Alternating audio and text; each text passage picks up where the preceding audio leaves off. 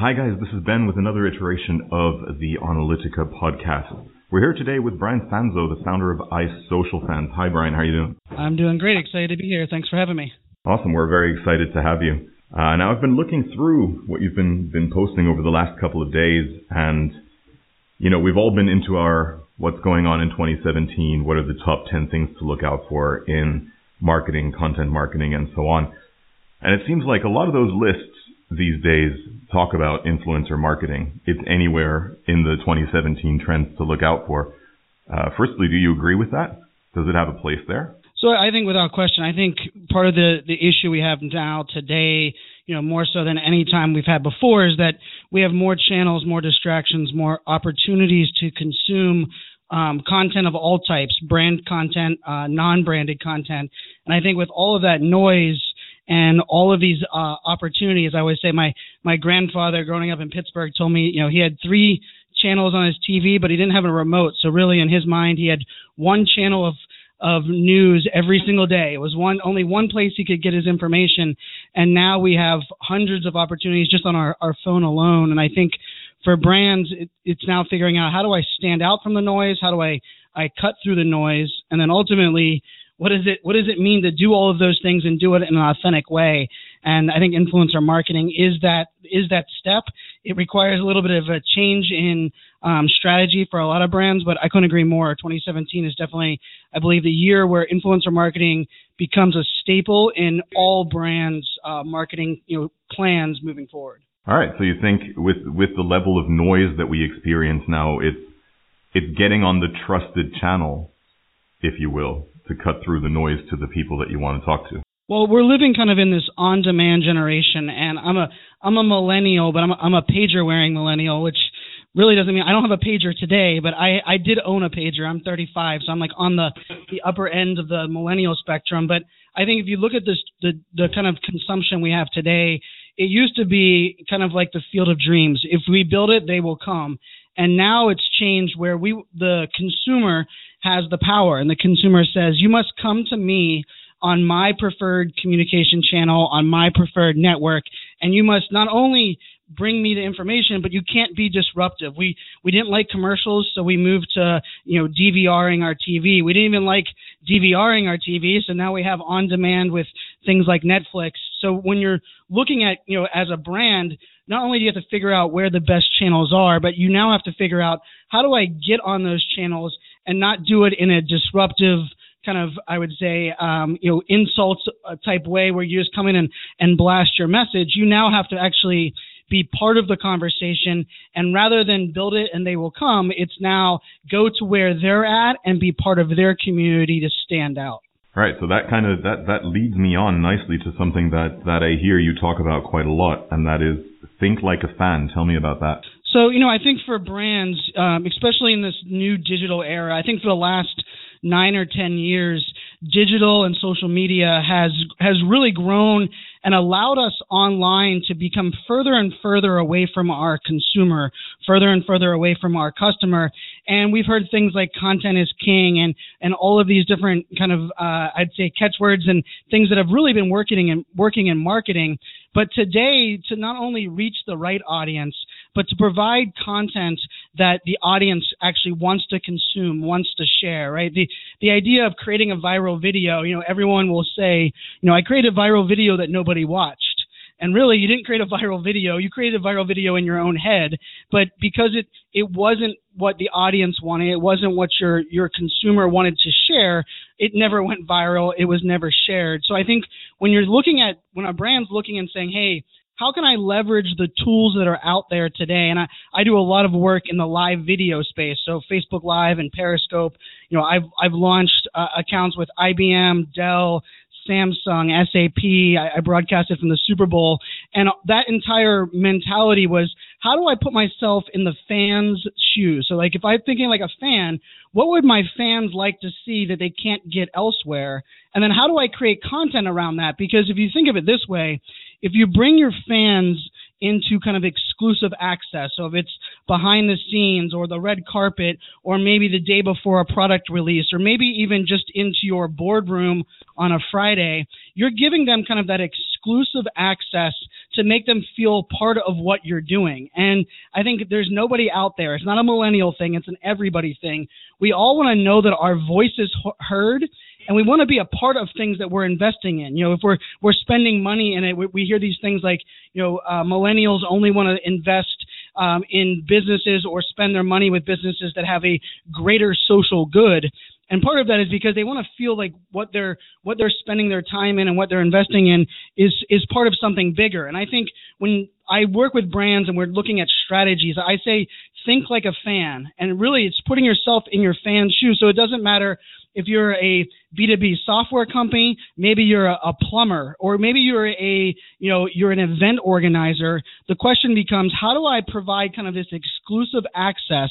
And then how do I do it in an authentic way? And that's where the influencers come in, because now I'm thinking like a fan. I'm providing content that my consumers actually want to consume. And then I'm putting it in a way where I'm actually empowering someone that they already trust to create that content. And now the brand kind of comes the facilitator and says, hey, I support this community. I understand my user base. And here's someone that I want you to bring, that I'm bringing with me to bring you access into content you can't get elsewhere. And I think the combination of that really does take this new idea where it's not just content is king, but it's how do I give exclusive access to build that, not only that authority, but how do I establish trust with the influencer as well as with the community that's actually consuming the content. That's really interesting, because you're taking a good angle to the something that I quite like to talk about a lot is the value triangle, right? There needs to be something in it for you as the brand, there needs to be something in it for the influencer, and there needs to be something in it for that influencer's audience. Otherwise, these engagements don't work, right? But it's very common. Without question. Yeah, without question. And it's very common that brands will focus on making sure that there's something in it for the influencer and for them, and go down that side of the triangle first. But what you're actually saying is go down the other side of the triangle first. Make sure that whatever content you approach someone with, that your audience, which should be their audience because that's what you're looking for, make sure that that content works for them, because you're actually breaking down that barrier before you're even engaging with the influencer, right? You're saying, hey, we've checked this out. The people that you talk to seem to love this. How about you want to be the guy that actually brings it across? Without question. I think you hit it right on the head with the value triangle. And I think the interesting part is that I actually put the onus on the influencer as well as the brand. And it's something that I've launched a course that really has a lot to do with, as an influencer, I don't believe any one brand, any one event, any one product is ever worth jeopardizing the authenticity and trust that influencer has gained with their community. And so when a brand comes to an influencer and presents an opportunity to work with this brand, it has to not only be beneficial for that influencer, like you said, but the influencer has to say, hey, is my community going to resonate with this? Am I going to actually be able to have influence, which means, by sharing this, I'm actually going to prompt an action, not just going to broadcast it to a wide number of people, but my trust with this group and the fact that this is an authentic part, either a product, authentic brand, I'm going to actually be able to create action by sharing that. And then as a brand, you don't want to work with an influencer that doesn't have that kind of mentality, because, losing trust with the audience is what that it's really their value proposition. That's what they're selling. They're saying, I have trust with this community, and this community trusts me so much so that by aligning with me, you have a better chance of bringing your product in a faster way and probably a less disruptive way to my community. But if a influencer doesn't value that relationship and that trust, then the brand should see that as a red flag. And then as a brand, you should start saying, okay, now that I know that this influencer will not jeopardize their community or their trust with their community, how do I team up with them to create content that makes sense? Because there's nothing more frustrating than saying, well, we like you because you're an out-of-box thinker. We like you because you do your things your way and your community trusts you. But if you're going to work with us as a brand, you have to do it our way in our box. And I think that's kind of the older way of this kind of relationship.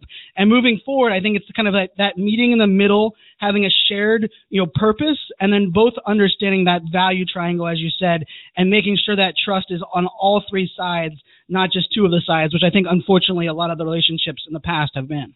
Yeah, and you've said some really interesting stuff there about kind of a professional code of conduct and the unique assets that are the wares of the influencer. So let me put a pin in that for a second because I want to get back to that. We were talking about content just before that and saying, how we can spend a lot of time understanding what perspective it is that is actually valuable for us to deliver to our fans or those people that will become our fans eventually. So if we move back to that step just a little bit more, and usually when you say, look, I've got a makeup product and there are channels that I know people love, so if I just get on that channel, all will be well.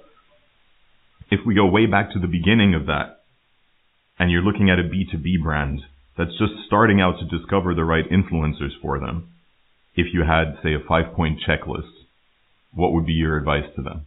Well, I think first and foremost, you have to start by realizing that, the whole think like a fan aspect is, nobody likes being marketed to. Nobody likes being sold to. And then on top of that, even as an influencer, the concept of like, hey, you have influence is still a weird thing. I like to say, although there are professional influencers today, nobody, I have 3 daughters. My daughters aren't saying, Daddy, when I grow up, I want to be an influencer or I want to influence somebody, right? I'm really happy to hear that. Yes, me too. And I think the influence, I like to say, is a byproduct of the community. And so if you're looking at that checklist, I think first and foremost, the idea has to be a collaboration of what content, and then how do we tell that content over a story? Because here's the thing, I think for a lot of brands, especially when you're looking at influencer marketing, you're looking at it in the short term. But yet, if you look at a brand and you say, how do you build relationships? You always hear brands say, well, relationships are a long-term play. And I think just like a story, a good story has a beginning, a middle, and an end.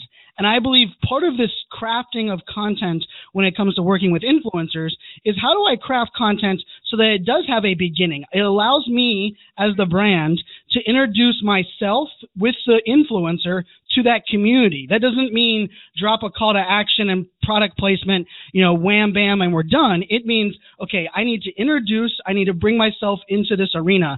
And I always say, the way I walk that through is I say, you have to socialize and amplify that relationship. Make it make sense. So if you're a product company and you're giving someone a product, make sure that that product is something they've either used in the past or they're starting to use over a period of time so that it isn't out of the clear blue. And so you socialize and you amplify, and then you start educating. I think the education part to me is probably the most essential, and it's probably the one we forget the most, because no consumer will ever say, you're helping me too much, you're providing me too much insights, or you're solving too many of my problems.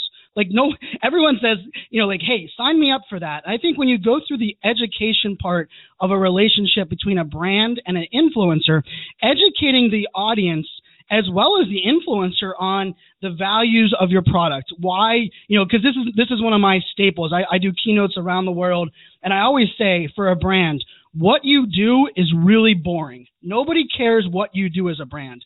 They care why you do it, why this product came to life, what it's about, and then they also care how it's going to impact them, the audience. We care about the experience. We don't buy a new iPhone because we need another device. We buy an iPhone because it's going to impact us. It's going to allow me to take better pictures with my kids. The reason that we care about the iPhone release is we want to know why they put these features in the iPhone. And so when you're looking at this and you're looking at content, I walk through and I say socialize and amplify, and then I say educate. And then the fourth one is execute on that partnership. So that, storytelling, beginning, middle, and end. Execute on, hey, this is an event we're going, bring people kind of into that world, allow them to understand that relationship. And then the end part is, I like to say, report, repeat, and tweak. And what I mean by that is this is something that, you're going to test out. Okay, well, we put the product placement in there, but no one really noticed the product was even there. Or the questions we got were more on an educational basis, less on a how can I buy that product or where do I need to go? And so now we go back to the drawing board and we say, okay, what kind of content can we create that educates them and answers those other questions, and then repeat the process again? And I think if you look at this and you look at things like live video and YouTube and Instagram and Snapchat, these platforms, the reason these platforms are powerful is it's breaking through the barrier. It's shrinking the distance between the content creator and the consumer. So rather than before it taking, I always said 12 to 18 months for a strong relationship to be built with a brand influencer and their community, I believe thanks to these new platforms, you're looking at 60 days to 180 days to start building that relationship. But remember, because it's a faster pace, it's also easier to ruin that relationship at a faster pace. So that's kind of how I look at it when we're breaking down kind of building content as well as bringing that brand into that influencer's world. You socialize and amplify it. You educate the audience on why you're doing it. You execute on what your common purpose of this partnership is, and then you report, you manage it, you tweak it, and you go back and go back to where you can do better things. And I think for a lot of brands, and even influencers, when I talk to influencers, I always tell them, any influencer, any person with an audience can get a one-night stand with a brand. Very few influencers can actually get them to call you back the next day. And that's because it requires you to have a relationship, understand how to report on your data, build content that makes sense for both the brand and yourself, and then ultimately build something that is more of a partnership rather than a one-off relationship. And I think that's where we're going with influencer marketing, but it does definitely take a shift in priorities and the type of content we create. I'm happy to say it only took us about 3 or 4 iterations of the podcast for someone to finally say one night stand, so I thank you for that one. I was listening to the bit about storytelling, and it kind of reminded me of something, which is a bit of a plug for the people that are looking for a new bedtime read. But as I just checked my Amazon history, about 3 years ago, I got a really, really good tip when I was working at Edelman to read a book called The 7 Basic Plots. It's all about why we tell stories and how there are basically 7 varieties of stories. And if anybody's really interested in how to create a narrative, it's a great read. It's not a short read, but if you want some time away from a screen, get that book. It's really interesting. That's really, I'm writing it down on my side. I have a book that's much older that I always recommend people. It's from 1936, and it's How to Win Friends and Influence People. And it's amazing that Dale Carnegie wrote a book in 1936 that I still reference on a daily basis. But I like that we can throw some books in there that walk people through storytelling as well as building relationships. Absolutely. I think there's hardly any more quotable books than that Carnegie book. Virtually every line is something that you can repeat to someone and they'll get value from it. Without question. So we were talking about professional influencers, and we've kind of moved away from that for a second to talk more about the approach. But I'm still really curious to know, so do those people give the field a bad rep, do you think? Or is there a chance of that? Well, I actually think that, and this is going to come off kind of harsh, but I think it's actually our fault as marketers that we've kind of thrown the word influencer out there without actually defining it for the market or educating people on what an influencer is. And for me, I believe there's 3 different types of influencers. And I think that's where I usually start the conversation is I believe there's your celebrity or your social amplifier, which has, the person has natural credibility, your Kim Kardashians, your Beyoncés, as well as your very influential social, people that have big social followings. So I think of them as one type of influencer. The second one I think of is the subject matter expert, the person that is doing the work, the person that is actually, hands-on keyboard, hands-on product. They are an expert. If they are a makeup person, they're the ones that have gone and tested out every single piece of makeup that exists in the world, and they can actually provide subject matter expertise. And then the third one I always consider is the thought leader. And the thought leader I think of as the person that can connect the 1 and 2 and make the most sense, as well as kind of have that broad view of everything that's going on. So to not only kind of provide influence on what's happening today, but prepare people so they know what the products are for tomorrow and where things are going. And so I look at these 3 types of influencers. And unfortunately for the traditional, the past lives, and I think especially in the advertising space, we went to Matthew McConaughey to actually sell a Buick or a Lincoln. He's on the commercial, he has credibility, he has facial, his face is someone that people recognize. But in today's world, when someone says, hey, I'm going to buy a car, I'm not buying it because of a celebrity type influencer. I'm going to go to YouTube and someone that that rents a car every single week and does a review show every week on YouTube and has now test driven 300 cars in the last 2 years, that person is a subject matter expert influencer that will actually influence my true decision on purchasing a car, not the celebrity that was on TV that just happens to be associated with the brand. And I think to kind of wrap that in where I think this goes is all three of those type of influencers are extremely important. And in some cases, you actually need all three to execute a successful project or a successful campaign. In other cases, you might need one or sometimes a combination of them.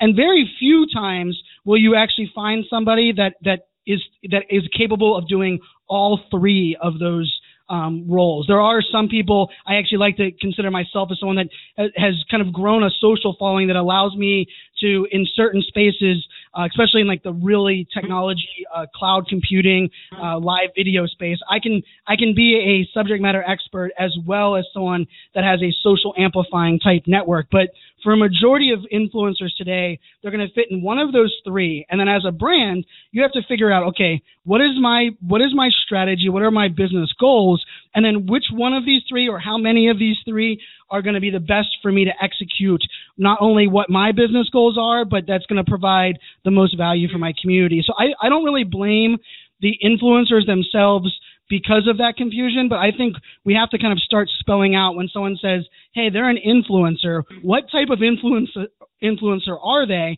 And then what kind of influence do they actually have? And what's their direct relationship to their community? Yeah, and you might not even need all of them at the same time, because I could very well imagine a scenario where the celebrities or the pay-for-play space is great for awareness, right? But it's not super targeted. Whereas if you're going to go for the thought leader in your example, I must be looking for a car to start watching the review show. If I'm not looking for a car, that guy's not going to be much use to me. So it's almost not everybody is right for every phase of how you want to engage your community. And I think that's really valuable advice. And I think on that note, Brian, for today, we'll call that a wrap. Sounds good to me. That was a lot of fun. Thanks so much for having me on. That was Brian Fanzo from iSocialFanz, and this is Ben for Analytica. Look out for our next podcast soon.